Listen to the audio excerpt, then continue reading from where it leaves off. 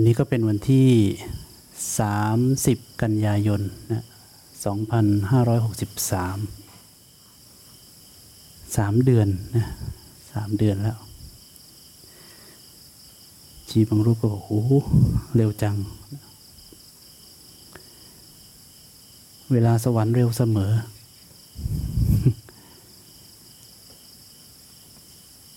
แต่ถ้ามีความทุกข์ก็เวลาก็จะผ่านไปช้ามากพุทธเจ้าก็ตรัสเอาไว้อย่างนี้จริงๆผมนั่งฟังไปก็มีพระสูตรหนึ่ง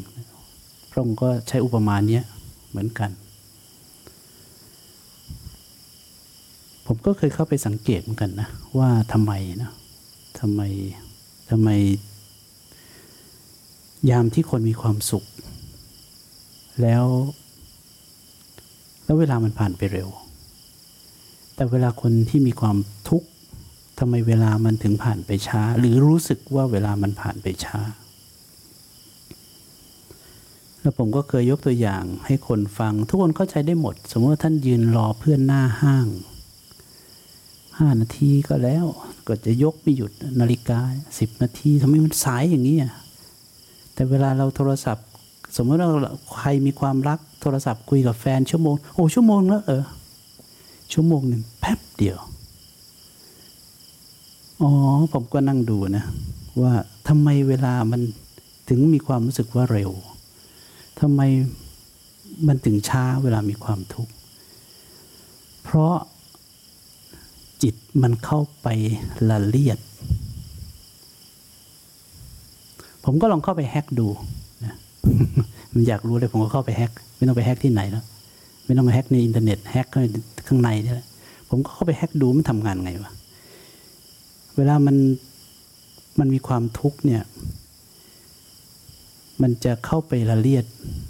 ในเมื่อเข้าไปละเลียดเนี่ยมันจึงค่อยๆผ่านไปทีละขณะจิตแต่ขณะที่คนเราเผลอเพลินเนี่ยหรือมีคนที่มีความสุขจะเผลอเพลินพอเผลอเพลิน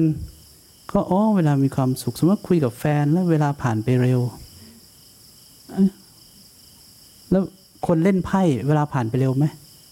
เร็วไม่รู้ตัวด้วยเช้าแล้วงั้นแปลว่าดีไหมเนี่ยเพราะฉะนั้นก็ต้องใช้คำว่าเผลอเพลินนะผมก็มันไม่ได้แปลว่าดีหรือไม่ดีทีแรกเราก็นึกว่าพอเรามีความสุขแล้วมันผ่านไปเร็วเรานั่งสมาธิมันผ่านไปเร็วมันก็มีอะไรให้คิดเหมือนกันขณะที่นั่งสมาธิแล้วรู้สึกว่าผ่านไปเร็วแปลว่าจิตไม่ได้ไปละเลียดหรือสติหายไปเหลือแต่สมาธิหรือเปล่าจึงไม่มีตัวที่ละเลียดเมื่อจิตไม่ขยับจึง ไม่ละเลียดเรื่องเวลาขึ้นมาเมื่อไม่เข้าไปรับรู้ก็จึงไม่ดำริเวลาขึ้นมาแล้วถ้าพระอรหันต์ล่ะพระอรหันต์เมื่อจิตหยุดแล้วเนี่ยเวลาไม่มีแล้วท่านรู้ไหมว่าไหนช้าไหนเร็วรู้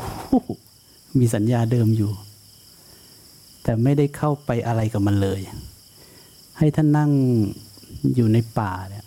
ไม่มีช้าหรือเร็วไม่มีเมื่อไหร่ไม่มีเมื่อไหร่จะเช้าเมื่อไหร่จะกลางคืนเมื่อไหร่จะเสร็จเมื่อไหร่จะไม่มีเมื่อจิตไม่ขยับจึงไม่ก่อเวลาและระยะทางขึ้นมาจะเดินไปไหนเดินโดยไม่มีแรงเสียดทานแล้วก็จิตทำงานอย่างนี้นี่เองนะดังนั้นถามว่ารู้ไหมว่าเร็วช้านั่งรถไฟ15 ชั่วโมงรู้ว่าช้าเมื่อยแล้วไม่ถึงสักทีอย่างเงี้ยเมื่อยแล้วทีหลังไม่เอาแล้วขึ้นเครื่องบินดีกว่าเร็วกว่าก็ไม่ได้มีปัญหาอะไรแต่ท่านไม่ได้ไปยึดถือเวลาแต่รับรู้ได้หมดคำว่ายึดถือกับการที่ถามว่ารู้ไม่อร่อยก็รู้อะไรก็ทั้งนั้นแหละมันมีสัญญาเดิมอยู่แต่มันไม่มีการยึดถือเมื่อกี้ผมก็เห็นท่านก็สวดอยู่ไม่ใช่เหรอสัญญาไม่ใช่ตัวตนอะไรต่ออะไรนะมันไม่ใช่ไม่รู้มันรู้ทีนี้จะพูดเองก็ใช่ที่นะ ฟังพระพุทธเจ้าดีกว่าหลักเกณฑ์การเลือกสถานที่และบุคคลที่ควรเสพไม่ควรเสพภิกษุทั้งหลายภิกษุในกรณีนี้เข้าไปอาศัยวรรณปัตย์แห่งใดแห่งหนึ่งอยู่สติที่ยังตั้งขึ้นไม่ได้ก็ไม่ตั้งขึ้นได้จิตที่ยังไม่ตั้งมั่นก็ไม่ตั้งมั่นอาสวะที่ยังไม่สิ้นก็ไม่ถึงความสิ้นและอนุตตรโยคะเขมธรรมที่ยังไม่บรรลุก็ไม่บรรลุคือท่านบอกว่าไปอยู่ในสถานที่ใดแล้วเนี่ยสติก็ไม่เกิดความตั้งมั่นก็ไม่มีทั้งจีวรบิณฑบาตเสนาสนะกิลานปัจจัยเภสัชบริขารอันบรรพชิตพึงแสวงหามาเพื่อเป็นบริขารของชีวิตก็หามาได้โดยยากภิกษุทั้งหลายภิกษุนั้นพิจารณาเห็นโดยประจักษ์ดังนี้แล้วไม่ว่าจะเป็นกลางวันหรือกลางคืนพึงหลีกไปเสียจากวรรณปัตย์นั้นอย่าอยู่เลยหลักการในการเลือกสถานที่นะแล้วในที่นี้เขาเขียนและบุคคลด้วยคือใครที่อยู่สถานที่ใดสติที่ควรจะเกิดก็ไม่เกิด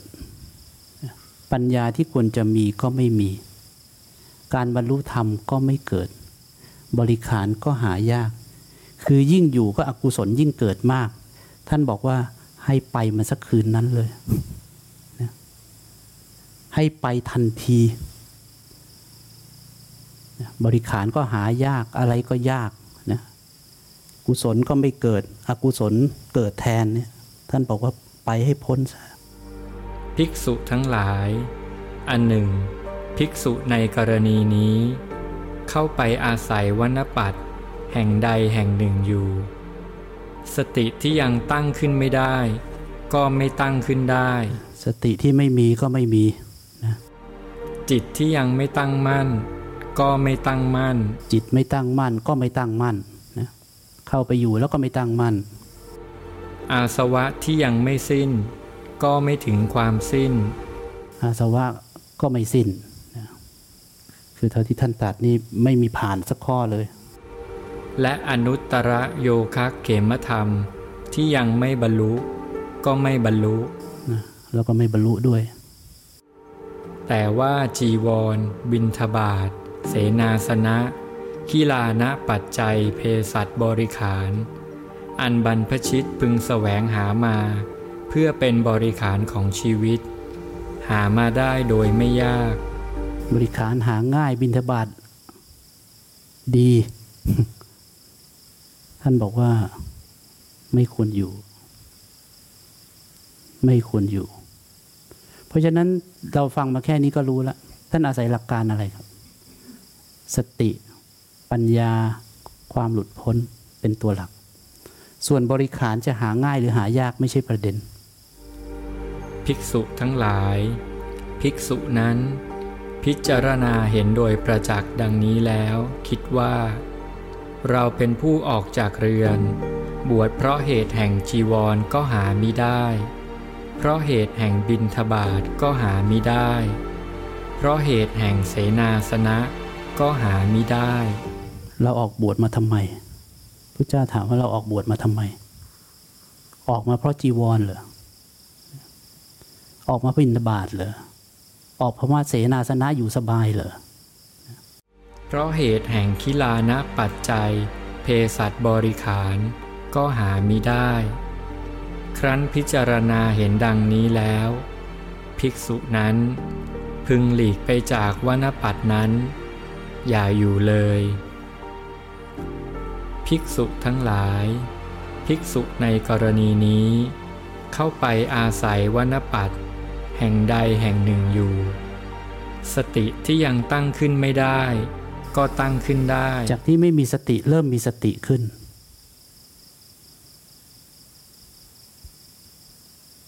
ใช่ไหม จิตที่ยังไม่ตั้งมั่นก็ตั้งมั่นจิตตั้งมั่นขึ้นไหมตั้งมั่นนะพยักให้มันเต็มหน้าอย่าจะพยักครึ่งหน้าอาสวะที่ยังไม่สิ้นก็ถึงความสิ้นอันนี้ผ่านผ่านไปก่อนและอนุตตรโยคะเขมธรรมที่ยังไม่บรรลุก็บรรลุอยู่ระหว่างเดินทางอันนี้ผ่านก่อนแต่จีวรบิณฑบาตเสนาสนะขิลานะปัจจัยเภสัชบริขารอันบรรพชิตพึงแสวงหาเพื่อเป็นบริขารของชีวิตนั้นหามาได้โดยยากหายากไหมแค่ถือบาตรออกไปอีกนะวางแถวยาวเหยียดเลยขิลานะปัจจัยโอ้โหจะเอาอะไรล่ะที่มียังไม่พอเลยต้องส่งเคอรี่มาอีกเต็มลำเรือทุกวันภิกษุทั้งหลายภิกษุนั้นพิจารณาเห็นโดยประจักษ์ดังนี้แล้วคิดว่าเรามิได้ออกจากเรือนบวชเพราะเหตุแห่งจีวรเพราะเหตุแห่งบิณฑบาตเพราะเหตุแห่งเสนาสนะเพราะเหตุแห่งขิลานะปัจจัยเภสัชบริขารครั้นพิจารณาเห็นดังนี้แล้วภิกษุนั้นพึงอยู่ในวนปัตนั้นอย่าหลีกไปเสียเลยนะอย่างที่บอกก็คือถ้าอยู่แล้วสติเกิดกุศลเจริญบรรลุต่อให้บริขารหายากอะไรหายากก็ตามอยู่พระเจ้าบอกเธอควรจะอยู่นะเพราะเธอไม่ได้ออกบวชมาเพื่อสิ่งนั้นภิกษุทั้งหลายอันหนึ่งภิกษุในกรณีนี้เข้าไปอาศัยวนปัตแห่งใดแห่งหนึ่งอยู่สติที่ยังตั้งขึ้นไม่ได้ก็ตั้งขึ้นได้สติก็ตั้งขึ้นได้นะปฏิบัติภาวนากันตลอดเนี่ยสติก็ตั้งขึ้นได้เราก็มีเครื่องยืนยันอยู่จิตที่ยังไม่ตั้งมั่นก็ตั้งมั่นจิตก็เริ่มตั้งมั่นเห็นความจริงตามความเป็นจริงขึ้นมาเรื่อยๆนะเห็นขึ้นมาเรื่อยๆโดยลำดับใน3 เดือนนี้อาสวะที่ยังไม่สิ้นก็ถึงความสิ้นและอนุตตรโยคะเขมธรรมที่ยังไม่บรรลุก็บรรลุทั้งจีวรบิณฑบาตเสนาสนะขิลานะปัจจัยเภสัชบริขารอันบรรพชิตจะแสวงหาเพื่อเป็นบริขารของชีวิตนั้นก็หาได้โดยไม่ยากอันนี้สติก็เกิดปัญญาก็เกิดกุศลก็เจริญบรรลุก็บรรลุอนุตตรโยคะเขมธรรมก็เข้าใจอย่างแจ่มแจ้งบริขารก็หาง่ายบิณฑบาตก็สุดยอดภิกษุทั้งหลายภิกษุนั้นพิจารณาเห็นโดยประจักษ์ดังนี้แล้วพึงอยู่ในวนปัตนั้นจนตลอดชีวิตอย่าหลีกไปเสียเลยเธออยู่ไปจนตายแหละถ้าอยู่ที่ไหนแล้วสติเกิดจิตตั้งมั่นบรรลุธรรมรู้แจ้งธรรมบริขารหาง่ายบิณฑบาตหาง่ายอยู่ไปจนตายแหละพระเจ้าอยู่ไปจนตายก็หลักการในการเลือกนะส่วนที่นี่หลวงพ่อเอี้ยนเคยมานะในวันที่เปิดสำนักวันนั้นหลวงพ่อมาก็มาหนเดียวละเพราะว่าการเดินทางลำบากหลวงพ่อท่านก็อยู่ตอนนั้นสถานที่ของเราก็ยังคับแคบขึ้นสำนักบนนะก็ดูลำบากไปหมดไม่มีแบบนี้นะมีแค่สำนักบนวันนั้นคุณอะไรต่อคุณอะไรนะที่บริจาคเงินกันมาก็มาโอ้โหอยู่กันคับแคบเลยก็สงสารกันแหละหลวงพ่อก็พูดในระหว่างบรรยายถึงกลอนบทนี้ขึ้นมามะม่วงหิมพานต์สุกงอมหอมหวานอยู่กลางทะเลหลวงพ้นลิงพ้นข้างพ้นสัตว์ทั้งปวงอยู่กลางทะเลหลวงกินได้แต่ผู้พ้นบุญเอ่ยเขาว่ากันว่ากลอนบทนี้เป็นกลอนที่ใช้กล่อมลูกของคนใต้นะค คนใต้ใช้กลอนบทนี้กล่อมลูกซึ่งท่านพุทธทาสเนี่ยเคยเอากลอนบทนี้กับมะพร้าวนาลิเกขึ้นมายกให้คนฟังแล้วท่านก็ยังพูดว่าคนในสมัยก่อนเนี่ยคือแม้แต่กลอนที่กล่อมลูกเนี่ยเป็นธรรมะชั้นลึกที่สุดกลอนบทนี้คือธรรมะชั้นลึกที่สุด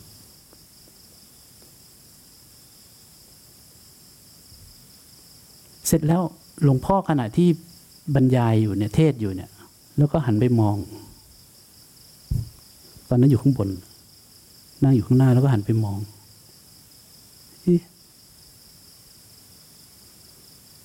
ก็บอกว่า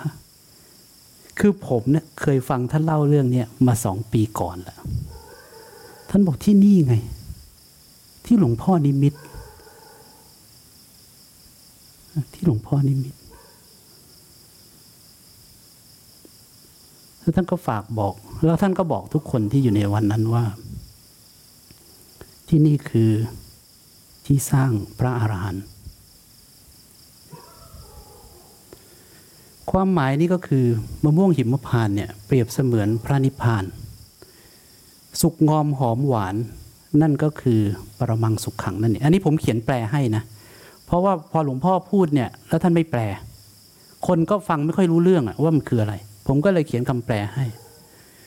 รอให้ผู้ที่เห็นโทษภัยในวัฏสงสารเดินทางไปให้ถึงเนี่ยอยู่กลางทะเลหลวงเนี่ยจริงๆคำนี้เป็นคำอุปมาที่ผู้คนเข้าไปไม่ถึงอยู่กลางทะเลหลวงพ้นลิงพ้นข้างไอ้พวกเดรัจฉานทั้งหลายไม่ต้องมาเลยพ้นลิงพ้นข้างพ้นสัตว์ทั้งปวงเข้ามาไม่ได้เลยอยู่กลางทะเลหลวงคือมะม่วงเนี่ยกินได้เฉพาะผู้พ้นบุญด้วยถ้าผู้มาเอาบุญก็ไม่ได้ต้องพ้นบุญพ้นบุญก็มีคนเดียวพระอรหันต์บทกลอนนี้หลวงพ่อเอี้ยนกล่าวในพิธีเปิดมัคคานุคาเกาะพะรวยอธิบายนิมิตที่ท่านเห็นก่อนหน้านี้ที่นี่เองที่หลวงพ่อเห็นในนิมิตที่นี่จะเป็นที่สร้างพระอรหันต์เพราะฉะนั้นพวกเรามีอยู่อย่างเดียวคือทำสุดลิ่มสุดเกียร์นะฉะนั้นเราได้โอกาสแล้วท่านก็ได้ใช้โอกาสนั้นแล้วอย่างเต็มที่แล้วจะแค่ไหนก็ใครยังมีเวลาที่เหลือสมมุติว่าท่านจะต้องจากไปจากที่นี่วันที่2นี่เพิ่งวันที่30นี่เพิ่งวันที่30ถ้าวันที่2คือเช้าวันที่2คือวันตายที่ท่านจะต้องตายไปจากที่นี่ผมถามแค่ว่าท่านจะทำอะไรกับเวลาที่เหลือถ้าผู้ที่ต้องไปวันที่2นั่นคือท่านตายจากสถานที่นี้แล้วเนี่ยเวลาที่เหลือท่านนับชั่วโมงเอาท่านจะทำอะไรกับมันนะผมเคยถามตัวเองอย่างนี้มาตลอดวันนั้นผมไม่เข้าใจผมเพิ่งเข้าไปเป็นโยคีแล้วก็ปฏิบัติธรรมเขาบอกให้เจริญมรณสติผมก็นึกไม่ออกให้ระลึกถึงความตายแล้วยังไงวะตอนนั้นผมเข้าคอร์สปฏิบัติแบบ7 วัน10 วัน11 วันอะไรเงี้ยแล้วผมก็รู้สึกว่านี่เกิดอีก5 วันก็จะกลับบ้านแล้วอีก5 วันจะกลับบ้านอีก5 วันแล้วถ้าอีก5 วันคือวันตายของเราล่ะแล้วเราจะทำอะไรกับเวลาที่เหลือเนี่ยก็เดินจงกรมนั่งสมาธิก็คงงั้นมั้งแล้วถ้ามันไม่ตายอ่ะไม่ตายก็กำไรไปดิ จะไปยากอะไรไอ้โง่ลองดูนะพระเจ้าบอกว่าลำดับของการที่จะบรรลุธรรมขึ้นมาของแต่ละคนเนี่ยจะผ่านขั้นตอนนี้ลองดูซิว่าเราผ่านขั้นตอนนี้ไหม11 ขั้นตอนหรือ12 ขั้นตอนเนี่ยผมจำไม่ได้ลำดับการปฏิบัติเพื่อรู้ตามซึ่งสัจธรรมภิกษุทั้งหลายเราย่อมไม่กล่าวการประสบความพอใจในอรหัตผล ด้วยการกระทำอันดับแรกเพียงอันดับเดียวภิกษุทั้งหลายก็แต่ว่าการประสบความพอใจในอรหัตผลย่อมมีได้เพราะการศึกษาโดยลำดับเพราะการกระทำโดยลำดับเพราะการปฏิบัติโดยลำดับภิกษุทั้งหลายก็การประสบความพอใจในอรหัตผลย่อมมีได้เพราะการศึกษาโดยลำดับเพราะการกระทำโดยลำดับเพราะการปฏิบัติโดยลำดับนั้นเป็นอย่างไรเล่าภิกษุทั้งหลายบุรุษบุคคลในกรณีนี้เป็นผู้มีศรัทธาเกิดขึ้นแล้วย่อมเข้าไปหาผู้ถึงอริยสัจขั้นแรกต้องเกิดศรัทธาพอศรัทธาแล้วพุทธเจ้าบอกว่าให้เข้าหาผู้ถึงอริยสัจคือผู้ที่จะชี้ทางให้ท่านเข้าใจอริยสัจขึ้นมาได้หรือรู้แจ้งอริยสัจขึ้นมาได้ทำไมขั้นตอนนี้ถึงสำคัญผมเคยนั่งดูเหมือนกันทำไมพุทธเจ้าถึงให้ความสำคัญกับข้อนี้เป็นอันลำดับที่หนึ่งก่อนที่จะมีการบรรลุธรรมขึ้นมาได้เนี่ยทำไมข้อนี้ถึงเป็นความสำคัญลำดับที่หนึ่งถ้าผมก็ลองเช็คดูว่าแล้วถ้าเราอยู่กับคนธรรมดาทั่วไปล่ะคนธรรมดาทั่วไปคุยกันเรื่องอะไรครับก็เรื่องที่ท่านเคยได้ยินนั่นแหละอาหารอร่อยที่นั่นดีที่นี่สวยคนนั้นนิสัยดีจังนะเธอไปที่นี่อย่างที่นี่ดีนะสนุกก็จะมีแต่เรื่องพวกนี้วันๆใน Facebook ในอะไรมันก็จะมีแต่เรื่องวนๆอย่างเนี้ยนะมีแต่เรื่องเอียงซ้ายกับเอียงขวาไม่กามราคะก็อัตตากิลมัฏฐานุโยคก็มีอยู่แค่นี้จิตใจก็แกว่งไปแกว่งมาทีนี้คนเหล่านั้นจะชี้ทางเข้าสู่อริยสัจที่ท่านสวดธรรมจักรกับปวัตตนสูตรอะไรเงี้ยจะเข้าไปได้ยังไงในเมื่อพูดอะไรก็ตามกันหมดเพราะกลัวอีกคนหนึ่งจะไม่รักอีกคนหนึ่งจะไม่ชอบพูดอะไรก็จริงจริงจริงแต่ถ้าพูดถึงอริยสัจนั้นพูดอะไรก็โดนกระหนาบแล้วกระหนาบอีกทั้งนั้นพูดอะไรไปก็ไม่ใช่สักอย่างความหลงความอะไรไม่เคยได้ยินเลยคำว่าขั้นแรกต้องมีศรัทธาก่อนมีศรัทธาเข้าถึงพูดถึงอริยสัจเมื่อเข้าไปหาย่อมเข้าไปนั่งใกล้เข้าไปนั่งใกล้เลยนะขณะนี้ก็เมื่อเข้าไปนั่งใกล้ย่อมเงี่ยโสดลงสดับพุทธเจ้าพูดละเอียดนะคือต้องนึกภาพนะสมัยก่อนก็สมมติว่าพระสารีบุตรพระอะไรเงี้ยอยู่ในป่าก็ต้องเข้าไปนั่งใกล้นะไปปฏิบัติวัฏฏะตักน้ำตักล้างกุฏิแล้วก็ไปนั่งใกล้ๆแล้วก็เงี่ยโสดลงสดับคอยฟังท่านพูดอะไรคอยฟังผู้เงี่ยโสดลงสดับย่อมได้ฟังธรรมถ้าเข้าไปใกล้ๆน่ะเดี๋ยวก็ต้องพูดธรรมจะพูดอย่างอื่นยังไงก็ต้องพูดธรรมะอยู่แล้วครั้นฟังแล้วย่อมทรงจำธรรมไว้พอได้ฟังปุ๊บได้ฟังธรรมครับต้องทรงจำธรรมไว้นะจำเอาไว้จำเอาไว้จำไว้จำไว้ให้มากเนี่ยสุตตะเก็บเอาไว้ย่อมใคร่ครวญพิจารณาหลังจากนั้นเมื่อได้ฟังแล้วจำไว้เอาไปใคร่ครวญพิจารณาดูว่าจริงไหมพุทธเจ้าบอกว่าไม่ใช่เราไม่ใช่ของเราจริงไหมไม่ใช่เราจริงไหมนี่ซึ่งเนื้อความแห่งธรรมทั้งหลายที่ตนทรงจำไว้เมื่อเขาใคร่ครวญพิจารณาซึ่งเนื้อความแห่งธรรมนั้นอยู่ธรรมทั้งหลายย่อมทนต่อการเพ่งพิสูจน์นี่แหละตรงนี้แหละเริ่มเอามาภาวนาละเริ่มมาปฏิบัติอานาปานสติเข้าออกเป็นอย่างนี้เกิดปีติเกิดสุขจริงไหมว่าธรรมทั้งหลายเนี่ยจะทนต่อการเพ่งพิสูจน์คำว่าเพ่งคือเนี่ยเพ่งเข้าไปเพ่งเข้าไปมันไม่ใช่เพ่งแบบเราเพ่งนะเกรงเพ่งบังคับไม่ใช่คำว่าเพ่งเนี่ยใช้กับสมาธิใช้กับการเพ่งพิสูจน์เข้าไป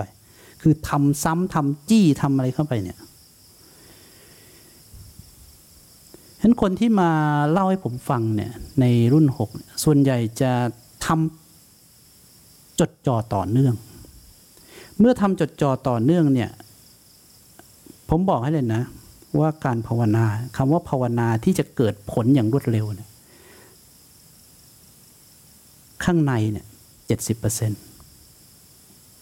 อยู่กับข้างนอกเนี่ยไม่เกิน 30ไม่งั้นผมบอกให้เลยไม่มีเปรี้ยงป้างถ้าฉุยเฉลยเฉิดฉายอยู่ข้างนอกนะจิตส่งออกนอกนี้นะไม่ได้กินมันหรอกกิเลสเนี่ยแต่ระวังอย่าวิ่งไล่นะผมไม่เคยสอนให้วิ่งไล่ไขว่คว้านะตามดูตามรู้นี่ไม่มีนะที่ดูจากปากผมเนี่ยไม่งั้นน่ะของขึ้นแน่ให้ทำอย่างนี้นะอาจารย์บอกวันสุดท้ายเนี่ยนะกลับไปทำที่บ้านแล้วกันงั้นอุ้ยไม่ใช่อย่างนี้นะไม่ใช่ไม่ได้เจตนาจะทำอย่างนี้เจตนาทำอย่างนี้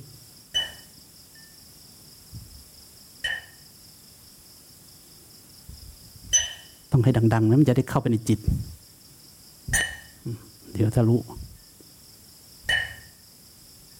ไม่ใช่อย่างนี้หมาเห่าไม่ใช่อย่างนี้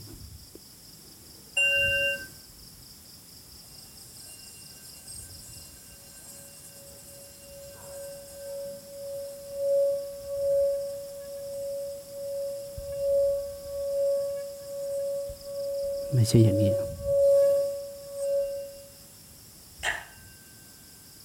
ต้องไม่มีเสียงด้วย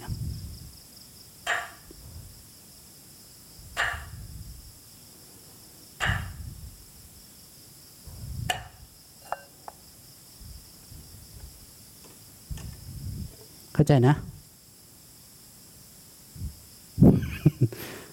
ไปถามจีสัญญาเมื่อธรรมทนต่อการเพ่งพิสูจน์มีอยู่ฉันทะย่อมเกิดผู้เกิดฉันทะแล้วย่อมมีอุตสาหะเนี่ยฉันทะนี่จำเป็นจริงๆนะคือท่านสมมติว่าท่านนั่งสมาธิเนี่ยมันเบื่อเพราะอะไรรู้ไหมเอางี้ดีกว่ามันไม่เบื่อเพราะอะไรรู้ไหม เพราะปฐมฌานเนี่ยอันมีวิตกวิจารปีติสุขอันเกิดจากวิเวกแล้วแลอยู่เนี่ยจะทำให้เกิดฉันทะจะทำให้เกิดฉันทะแต่มีนะพวกท่านเนี่ย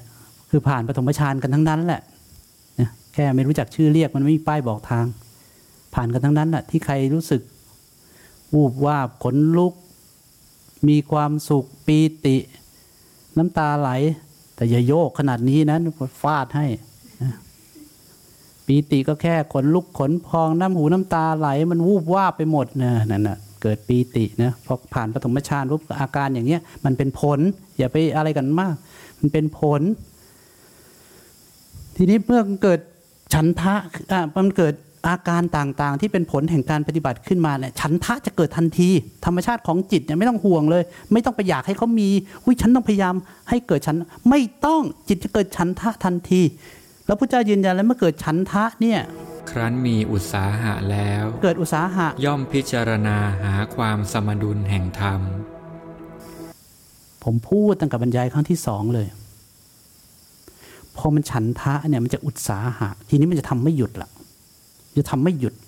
ไม่หย่อนละอยู่ป่าภาวนาหรืออยู่คนเดียว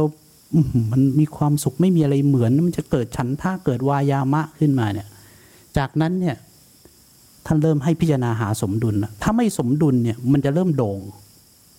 ทำมากไปพอมากไปก็เด้งไปอีกข้างกลายเป็นหย่อนพอหย่อนก็ตึงเป๋งพอตึงเป๋งก็หย่อนอีกเนี่ยหาสมดุลไม่เจอเนี่ยตอนนี้ผ่านมาถึงขั้นสมดุลแล้วครั้นมีอุตสาหะแล้วย่อมพิจารณาหาความสมดุลแห่งธรรมหาความสมดุลแห่งธรรมจีบอกผมว่าอะไรเมื่อกี้เราได้ยินกันทุกคน มันไม่เหมือนบวชครั้งที่แล้วนะมันไม่เหมือนบวชครั้งที่แล้วเลยครั้งที่แล้วตั้งใจมากเครียดรู้สึกว่าตัวเองมีเครื่องแบบครั้งนี้เหมือนชาวบ้านเหมือนชาวบ้านคือเขาไม่รู้จะใช้คำว่าอะไรใช่ไหม เหมือนชาวบ้านรู้ไหมคำว่าเหมือนชาวบ้านในความรู้สึกมันคืออะไรมันไม่ดำริความเป็นขึ้นมาไงไม่ได้เป็นสมณะไม่ได้เป็นชีไม่ได้เป็นอะไรมันจึงไม่รู้สึกความเป็นขึ้นมาเมื่อไม่รู้สึกความเป็นมันก็เข้าสู่สมดุลไงไม่ได้มาเอาอะไรไม่ได้มาเป็นอะไรไม่ได้มาเป็นอะไรเลยทีนี้มันก็วางหมดจิตไม่มีเพศนี่อย่าไปสร้างเพศอย่าไปปรุงเพศขึ้นมาหลังจากนั้นก็เจอเข้าไปถึงสมดุลแห่งธรรมเรื่องมันก็จะเดินง่ายละเพราะไม่เป็นอะไรแล้วไม่เป็นอะไรแล้วครั้นพิจารณาหาความสมดุลแห่งธรรมแล้วย่อมตั้งตนไว้ในธรรมนั้นผู้มีตนส่งไปแล้วในธรรมนั้นอยู่ย่อมกระทำให้แจ้งซึ่งบรมสัตว์ด้วยนามกายด้วยย่อมเห็นแจ้งแทงตลอดซึ่งบรมสัตว์นั้น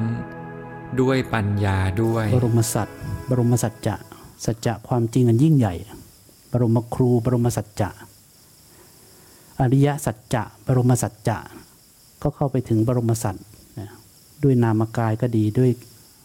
ที่ท่านบอกก็รู้แจ้งเข้าไปทุกอนูเพราะฉะนั้นก็นี่ก็คือหลักเกณฑ์หลักการที่พระเจ้าตรัสทั้ง11หรือ12ข้อเนี่ยมีศรัทธาพวกเราก็มีศรัทธาได้ฟังธรรมจากพูดถึงอริยสัจไหมคำของพระองค์ทั้งนั้นถึงอริยสัจทั้งนั้นนะฉะนั้นไม่ต้องไปหาแล้วเราจะรู้ได้ไงว่าใครถึงอริยสัจ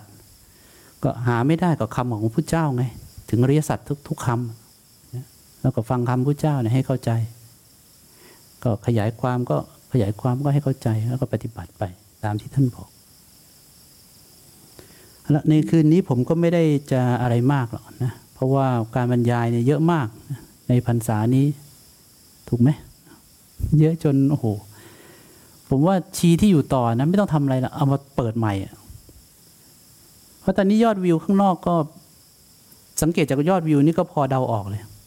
เพราะว่าส่วนใหญ่ก็คงเป็นผู้ปฏิบัติทั้งนั้นคือที่สังเกตได้ว่าเป็นผู้ปฏิบัติเนี่ยเนื่องจากว่าแต่ละตอนเนี่ย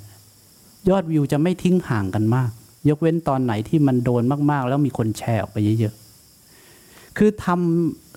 ำแบบนี้เนี่ยคงไม่ได้มีใครมานั่งฟังกันแล้วเดี๋ยวนี้เขาเอาแบบฟังแล้วอยู่ในโลกมีความสุขใช้ชีวิตเหมือนเดิมกินอิ่มกินสุบดื่มเสพเท่าเดิมนะแล้วก็ขอให้มีความสุขในชีวิตก็ของเรานี่มันไปกันคนละอ่าวเลยอ่ะเพราะฉะนั้นก็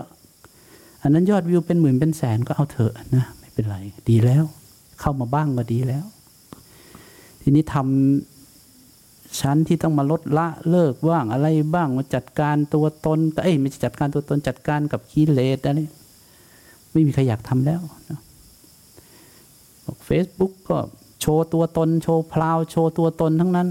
ถ้าพูดอย่างนี้ก็เลิกฟังตั้งแต่ประโยคแรกแล้ว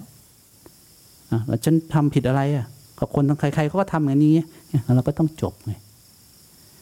วันหนึ่งเราก็ต้องถอยออกไปเรื่อยๆเพราะมันสวนทางกับเขาอย่างรุนแรงจริงๆเราไม่ได้ไปสวนทางแล้วแต่คนฟังขัดหูเขาขัดหูก็ไม่เป็นไรไม่มีปัญหาอะไรเราก็คงต้องขออยู่กันเงียบๆในนี้แล้วล่ะก็เหลือเฉพาะผู้ที่สนใจเท่านั้นเองส่วนผมที่ได้ก็กะว่าจะกลับพรุ่งนี้เลยเพราะด้วยความจริงก็คือผมไม่คิดจะร่วมพิธีศึกกับใครทั้งสิ้นผมบวชคนเข้ามาอย่างเดียว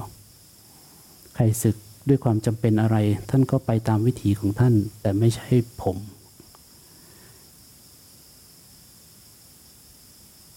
มยังจำเหตุการณ์วันนั้นได้ดีเพราะฉะนั้นผมจึงไม่ขอยุ่งกับเรื่องนี้อีกใน ในวันที่ผมจำเป็นต้องออกไปหรือออกมาในวันที่ถูกดึงสังคติออกจากบ่า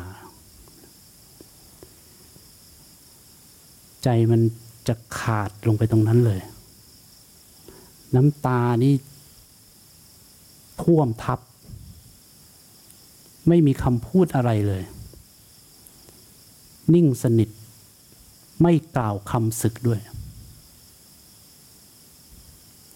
จนพระท่านขู่ว่าถ้าไม่กล่าวก็ยกเลิกพิธีผมไม่พูดไม่ตอบไม่แสดงอะไรทั้งสิ้นในใจแค่พูดว่าเลิกมันไปเถอะไอ้พิธีแบบเนี้ยมันควรจะเลิกไปจากโลกนี้เลยไม่ใช่แค่เลิกที่ผมเพราะฉะนั้นผมไม่ขอยุ่งกับพิธีแบบนี้อีกผมช่วยให้คนได้ศึกได้มีโอกาสแต่ผมจะไม่ถีบใครกลับไปในหลุมฐานเพลิง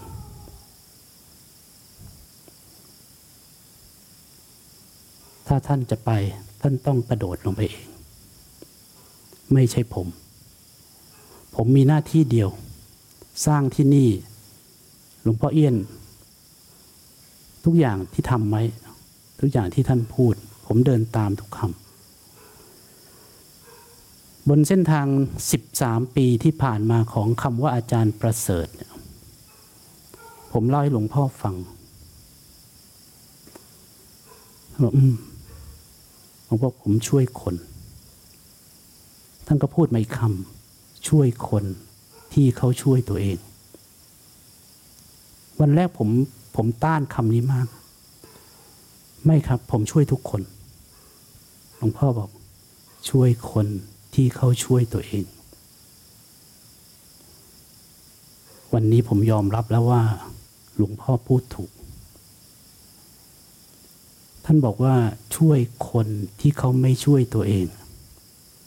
มันเหนื่อยเปล่าคุณประเสริฐจำไว้นะเวลาของเรามีน้อยมากช่วยคนที่เขาช่วยตัวเองถ้าเขาไม่ช่วยตัวเอง